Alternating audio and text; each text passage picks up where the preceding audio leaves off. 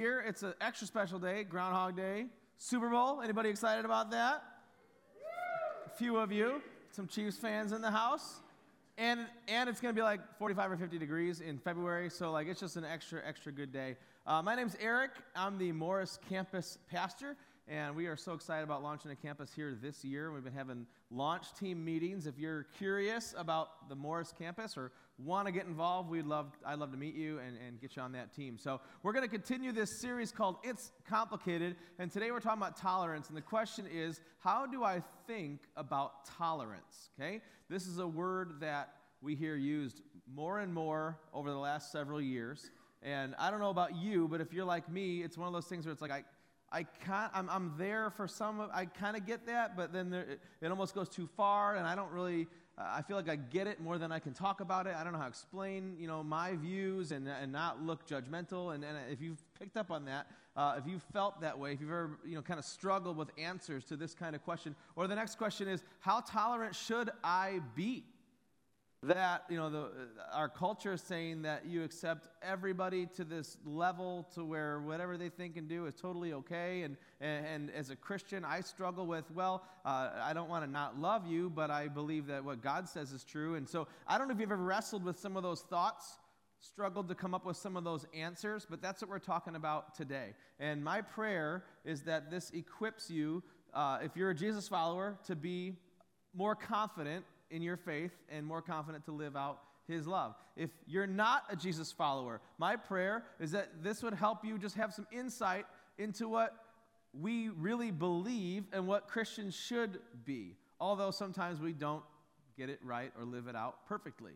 And so I just think this is a healthy conversation, and so we're going to get into it. But over the last 10 years or more, especially in America, maybe you've noticed, maybe you've picked up on this, it's becoming harder and harder to stand up for what you think is right, stand up for what you think is true. If you're a believer in Jesus, to uphold what Scripture says is, true, untrue, good versus evil, what is right, what is sin.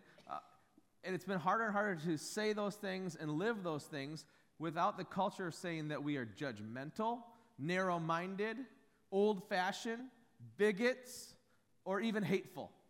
Maybe you've picked up on that. Maybe you've heard people talk like that. Maybe you've felt accused of that, and that's what we're going to talk about. Well, I want to show you this morning is it's really, I would say it's part of a miscommunication, that we've got a communication barrier. If you're a Christian, kind of between what we try to stand for as Christians in God's Word versus what our culture kind of pushes at us. And I really think a lot of it comes down to miscommunication. But make no mistake, there's fault on both sides, right? This is, there's part of it that the church has to own up to. Maybe you're guilty of it or not, but as Christians, our brothers and sisters, sometimes we've done some damage and we've earned, to some degree, our own reputation. And so I brought a video, this is made from a church out in Las Vegas, of people from their church who have found their way back to God, but their story involves being pushed away by other Christians in their life. So it's kind of hard to swallow, but I think it's worth a listen. So take a look.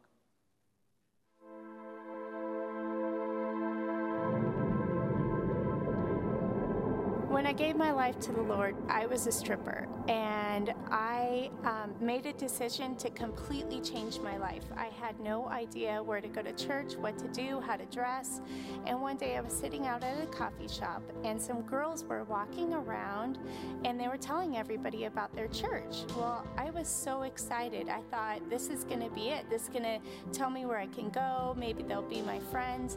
And instead, they took one look at me and the way I was dressed and how I looked and gave me a dirty look and passed me over. I was going into 4th grade, and that summer my parents sat me down and told me that they were getting a divorce. And I remember being blown away by that.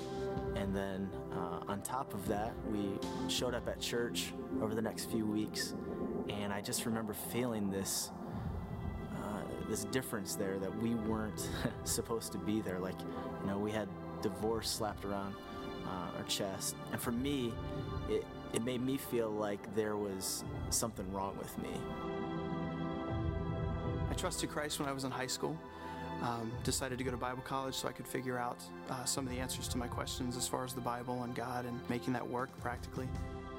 During my senior year, I really felt like instead of getting answers and getting help with some of my questions, I got rejected in so much as even the college president calling me out in one of the classes and basically saying, if you just, if you still have questions this late in the game, you just don't get it. I grew up in a church for 20 years, and when I went to college, I made a few mistakes and got pregnant out of wedlock. I knew there would be trouble, I knew there would be gossip, but I never expected a phone call from the pastor asking me to resign my membership.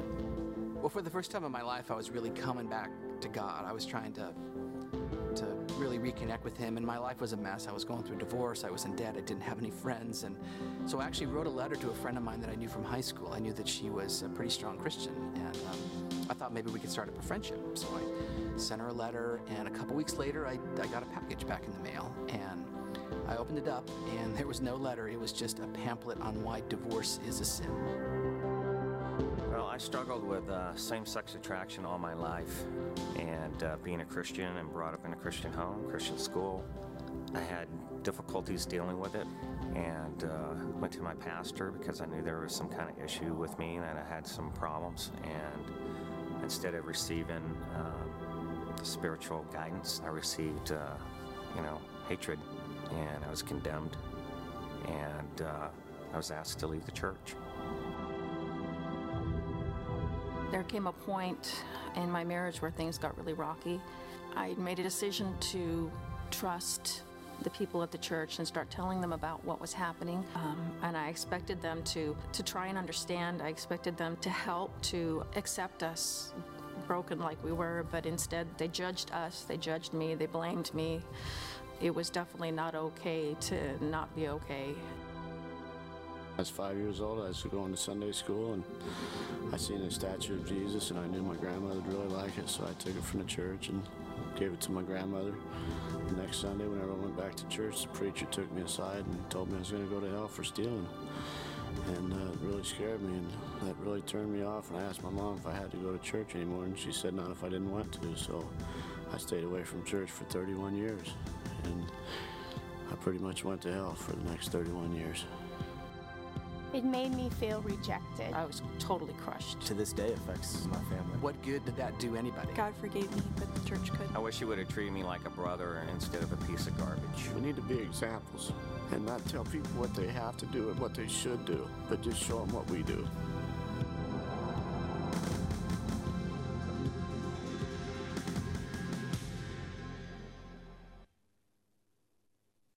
Especially if you're a Christian, that video is hard to stomach.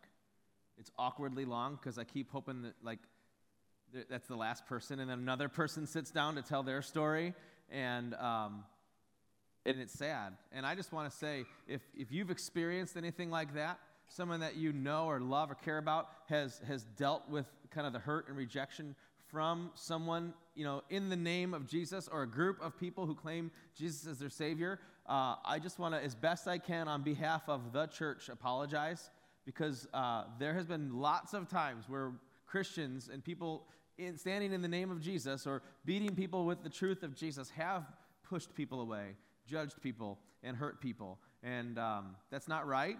And at our church, at Mission Bible Church, our heart is to be loving and accepting of everyone that would come through these doors and everyone that we meet as we go wherever we go during the week. That's our heart, and Jesus is our example. And so there's a piece that we can own as a church, and that if we meet someone who feels that way, that we can empathize, because that has happened, and perception is reality for a lot of people. There's a flip side to the coin, though, in this idea of this miscommunication, and it's the fact that I would say our culture has been changing the definitions of some words, okay? And so tolerance is a big one that gets thrown around a lot. And here's what I would say. Tolerance used to mean to recognize and respect differing beliefs despite not sharing them.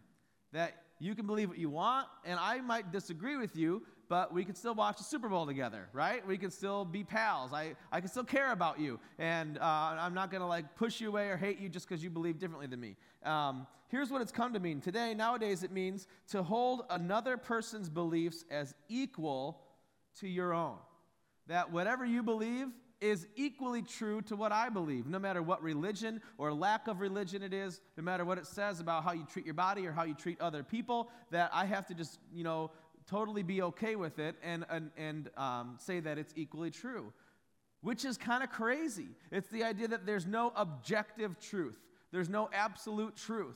And if you take that, all the way down the line, it gets chaotic and crazy, and society couldn't really exist like that. But it kind of sounds good that you would believe your truth, and I won't judge you or offend you or hurt your feelings. And if you're a believer in Jesus, it starts to get awkward, and you're like, I don't really know. I believe that there is truth, that God is the truth, and He says what's good and bad and right and wrong and evil and true and things like that. And I want to uphold that, but I don't want to be offensive and judgmental and mean, and so how do I do this? This idea of tolerance sounds so good, so true, so godly, right? That God is love, and God loves everyone, and we're called to love everyone, and so this idea that our culture has of tolerance, that we would just totally accept everyone perfectly as they are, that I'm like, that sounds like a good thing. And here's what Satan usually does with his lies. He takes something that's true and he twists it just enough. He has a little bit of truth in there so that it sounds right and it feels right, but then he twists it into a lie so that it's even more confusing than something that's just crazy off the wall, untrue. And tolerance is one, and it comes from this, I think, a misunderstood definition of acceptance. And acceptance is another word that gets thrown around. I think we've twisted it and we've stretched it. So I just want to show you a couple things that are true that you might feel differently in our culture. The first one is this: accepting someone is not the same as approving of them. Approving of everything they might think or say or do or believe. That I believe you can say, I don't really approve of that decision, whether that's to your kids or your friends or your parents or whoever it is, but I still accept you as a person. I still care about you. We can still have a healthy relationship. I just want you to know that I don't approve of that. Our culture would say, if you don't approve of everything I do, pat me on the back for it, then you're pushing me away, and that's just not true. Another way to say it is this: accepting someone is not the same as affirming them. Our culture wants to say, unless you affirm my lifestyle, my beliefs, my behaviors, everything about me, if you don't completely affirm that, then you don't accept me as a person. And I want to say that's not true. We can disagree about certain things, but I can still love you. You can still hang out with me. We could still be friends. And it's just kind of been twisted, that idea of acceptance, to where if I don't condone everything about your life and decisions, then I'm actually condemning you as a person. And that's the third thing that I just think is not true. Not condemning someone is not the same as, not condoning someone is not the same as condemning them.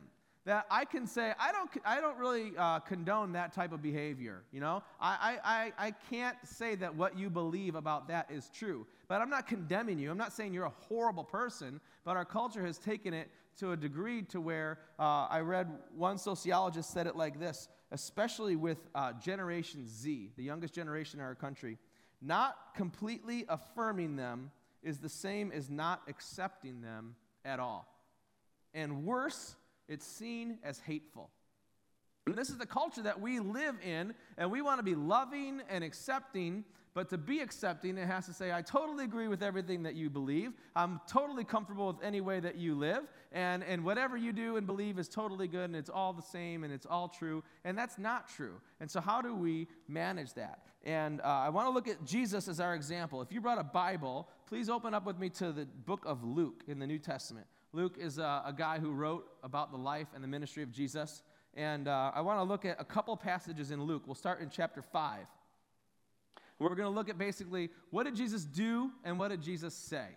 How did Jesus tell us to treat people, and how did he treat people? And the cool thing about Jesus is he was always consistent.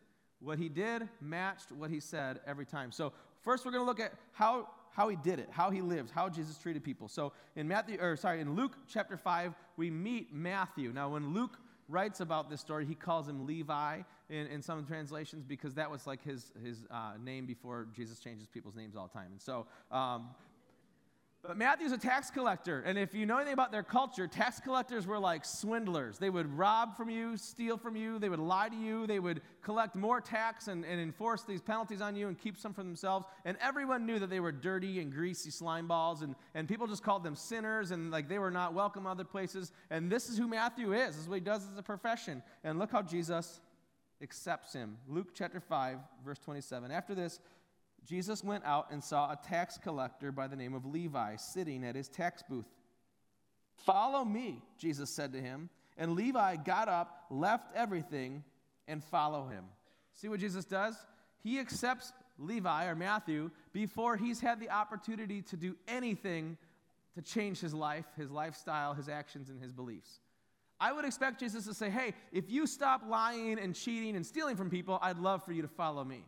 If you would clean up your life and stop sinning so much, we'd love to have you join us. That's not what he says. He just offers absolute acceptance. Now, does this mean he's condoning all of his behavior and the way that he steals from people? Not at all. Jesus doesn't. He wouldn't say that that's right, but he loves Matthew so much that all he actually says is, follow me. And then we're going to see he goes and he hangs out with a whole crowd of people that people thought he shouldn't hang out with.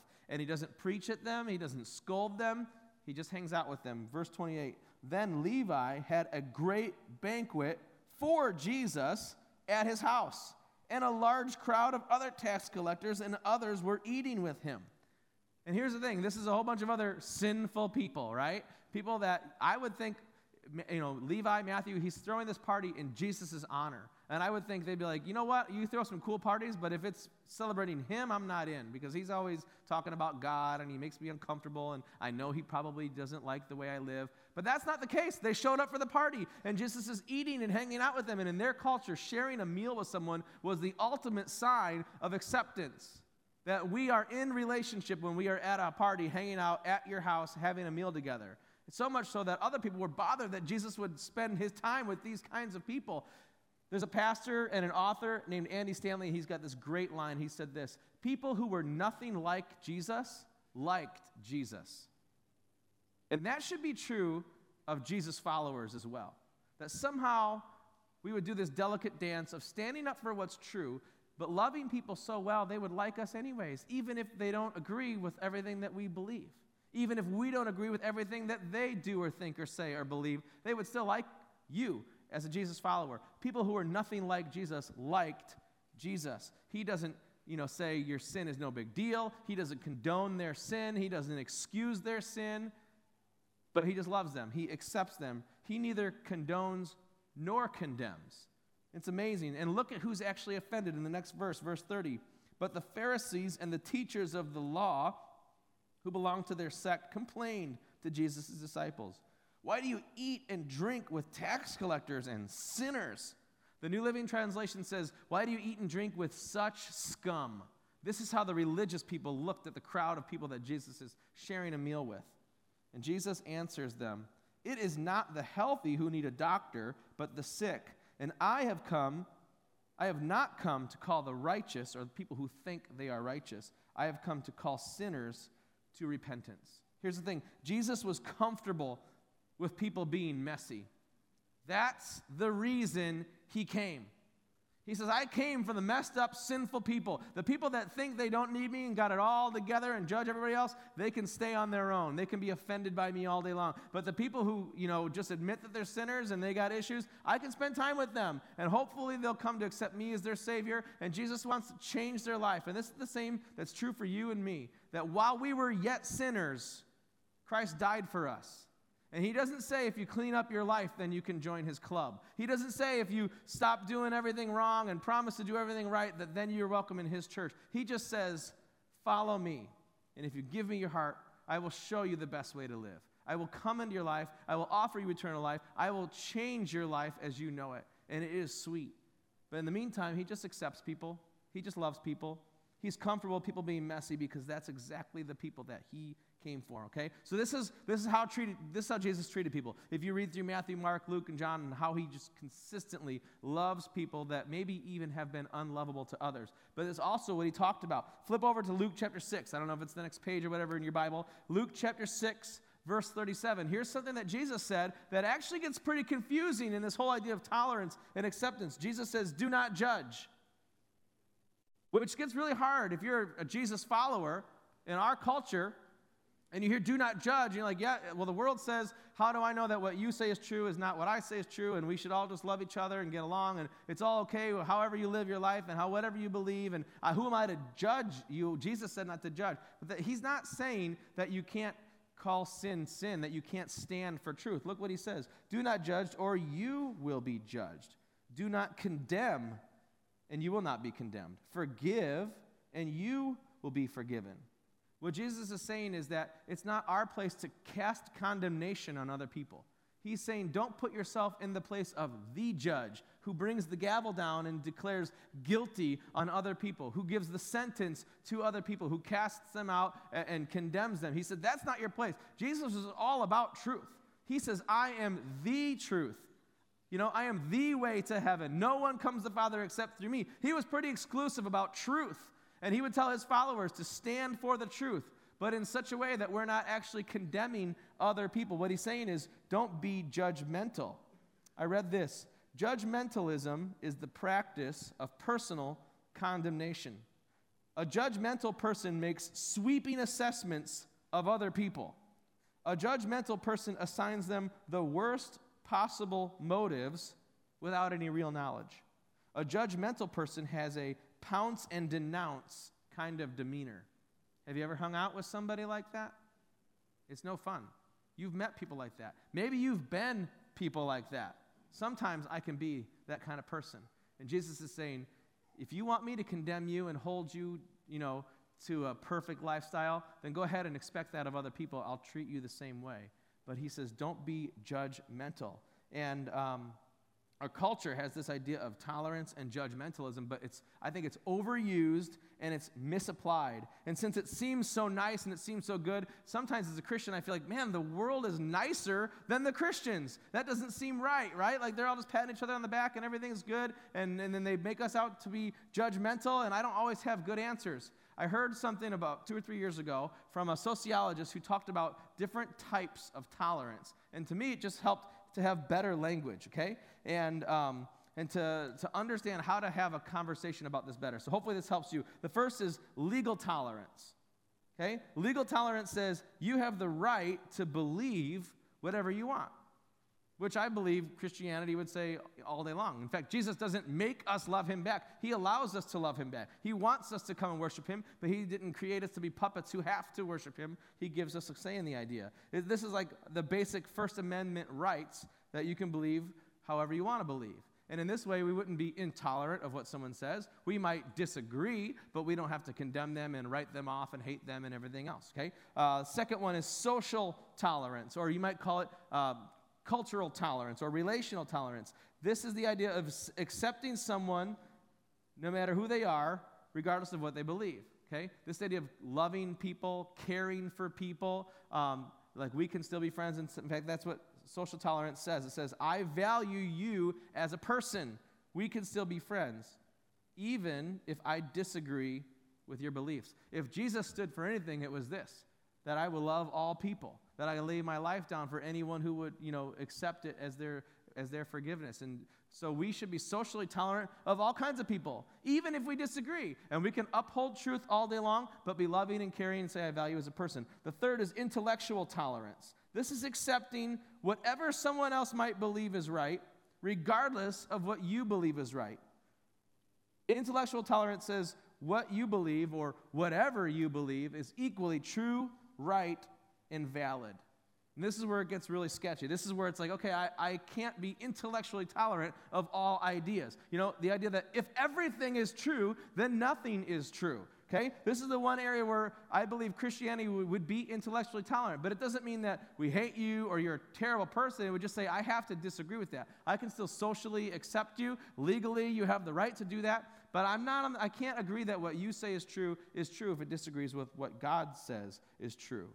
That you can't say anything is right or wrong or more true or more false than anything else, that everything has to be equally right and valid. Okay? And for me, just kind of understanding, because I think our culture just has this ambiguous category of intolerant. And you're like, oh, I don't mean to be intolerant. I don't think we're supposed to. I disagree, but I don't have the right words. For me, hearing this, I thought, that just helps me realize maybe we just don't speak it as clearly and as well. So hopefully that gives you some language. But really, if you're a Christian, if you're a Jesus follower, the issue really isn't even tolerance. Because Jesus steps the game up way more than just tolerance. Jesus doesn't tell us to tolerate others.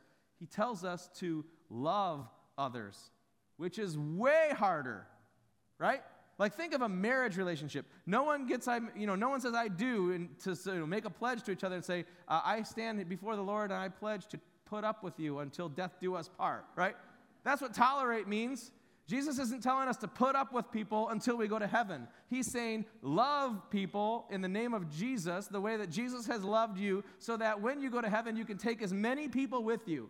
And loving someone is way harder than putting up with them or just tolerating them. So we can talk about types of tolerance and how intolerant should we be, but the real challenge to a Christian is, do you love people? And love involves this delicate balance of I accept you, I value you, I don't want to condemn you or put you away, in my heart, but I have to stand for what's true. A silly way to look at it is like if you've ever hung out with somebody and they got a booger hanging out of their nose, right? I've had this happen. I've been on both sides of this equation, actually, and both are equally uncomfortable. I'm like, why are you staring at my nose, And I'm thinking the other person's like, why are you staring at my nose? And I'm like, I don't really want to tell you this, but I feel like I'd be a bad friend if I let you go hang out with somebody else with a booger hanging out of your nose. And love demands that I tell you what's true, even if it's hard to say. And I'm like, okay, I'm not happy you got a booger hanging out of your nose. I don't really want to tell you, but I love you enough that I feel like I have to tell you. Or imagine someone's in a canoe down the river, and they don't realize it, and you do, that there's a waterfall coming up. If you're like, well, I don't want to hurt their feelings, I'm just going to let them go. That's not love, is it?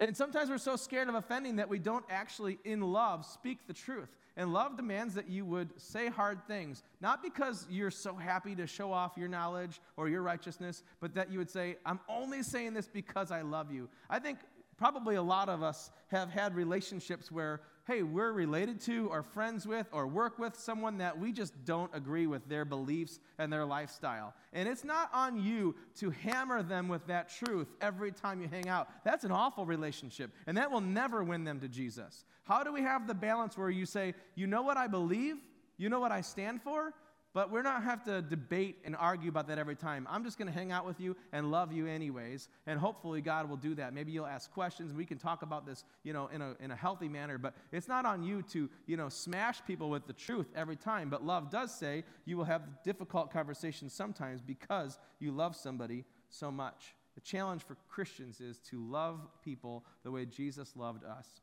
I want to show you one last thing. If you still have your finger in Luke, flip over to Luke chapter 18. Read one more story that Jesus tells. And this is really a word of caution. Because as Christians, it's easy to become, even on accident, that judgmental person. Because we've been following Jesus for a while, and we've been getting better at sin, and we've been trying really hard, and God has been changing our life. And so sometimes I'm just not very patient with the guy that doesn't get it. As a youth pastor, with the students who didn't grow and learn all the things that I wanted them to grow and learn in, and sometimes we can start judging people, and it's not that we mean to be so rude or pushing them away, it's just that we can just become judgmental, even on accident, and Jesus says some very strong words to this, okay? Luke chapter 18, we're going to start in verse 9. Luke writes this down. To some who were confident of their own righteousness and looked down on everyone else, Jesus told this parable. I love this. Before Luke writes down the story, he sets the setting, he sets the stage for us. He lets us know who's talking, who they're talking to, and why they're saying it. And he's like, before you hear this story, realize Jesus had a crowd of people, and some of them looked down on other people, and they were just so self-righteous and so proud of themselves, and Jesus wasn't cool with that. So he was talking to them with this story. Verse 10, Jesus tells this story. 2 men went up to the temple to pray. One a Pharisee. Now he'd be a religious leader. He memorized the scriptures and he did all these good things. And the other a tax collector, who we talked about. Scum of the earth is how they were seen. The Pharisee stood by himself and he prayed, God, I thank you that I am not like other people, robbers, evildoers, adulterers, or even this tax collector over here. I fast twice a week, and I give a tenth of all that I get. And this is how he talks to God. He is so proud of his actions and how well he's done at keeping the law. Verse 13, but the tax collector stood at a distance. He would not even look up to heaven, but he beat his breast and he said, God, have mercy on me, a sinner. Verse 14, I tell you that this man, rather than the first, went home justified before God. For all those who exalt themselves will be humbled, and those who humble themselves will be exalted. Here's what Jesus is saying. We need to be more aware and more focused on our own sin and our own need for God's grace than we ever are about anyone else's sin issues. Yes, people have sin issues, and maybe you get impatient, but we have sin issues too, and that we would stay focused on our life, our sin, and God's grace to us rather than on someone else's. Philip Yancey wrote a book. It's called What's So Amazing About Grace, and he notes that with Jesus, there are two categories of people, sinners who admit it and sinners who deny it. And Jesus says, I did not come for those who think they have it all together. I came to seek and to save the lost, the broken, the messy, and that we would focus on our own life and our own issues rather than being judgmental and looking down on other people. And God says, those who humble themselves, I will exalt. So here's like the big takeaway, okay? If you're new around here, first time here, new to our church, maybe you haven't even put your faith in Jesus, you wouldn't call yourself a Christian. All that we want to say to you as a church is welcome. We seriously are so glad you're here. And we want you to just come as you are. I don't know where you were last night or what you did last weekend, and it's okay.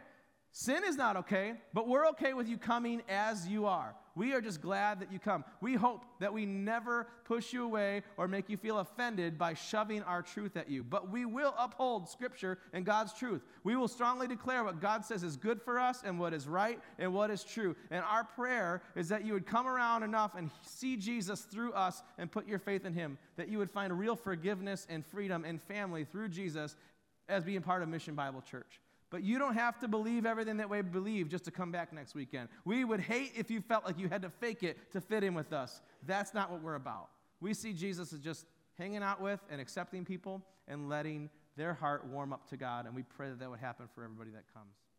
Now, if you're here and you're a believer in Jesus, whether you're first time here or you've been around forever, here's the challenge to us, that we would be the kind of Christians who change the narrative to at least the people in their circle of influence. That this idea of tolerance and acceptance and judgmentalism and all this, that we'd be the kind of Christians who actually carry out the love of Jesus, the whole and real love of Jesus that impacts the people around us. That we would be, as we say in our mission statement, a community of Jesus followers who are committed to being real with God and real with each other and real in the world. Because if we get that right, people who are nothing like Jesus will come to trust Jesus as their Savior. And that's God's plan for us. Let me pray and we'll wrap up. Heavenly Father, I thank you for Jesus as our example, that he always walked the talk, that everything he did and said was consistent. Thank you for his example of love. Thank you for his love to us, that while we were yet sinners, he died for us. He paid the price for our sin and invites us into a relationship. He didn't make us earn it or fix ourselves first. God, for anybody in this room, and no doubt there's some, who have felt that condemnation and judgment from a Christian or a group of Christians, I pray that you would help them to find forgiveness and healing in their heart and to give you another try. God, that they wouldn't hold anything against you that's actually just on us. And Father, I pray that this week as we go, that we would be the kind of Jesus followers who take your love to the world in a way that changes their life. That we would just do our best job of imitating your idea of accepting and loving people while still holding the truth, that they would actually like us even if they're nothing like us, and that through that they would come to know you. We pray that you would use us in this way. In Jesus' name, amen. All right, hey, have a great Super Bowl Sunday. We'll see you next week.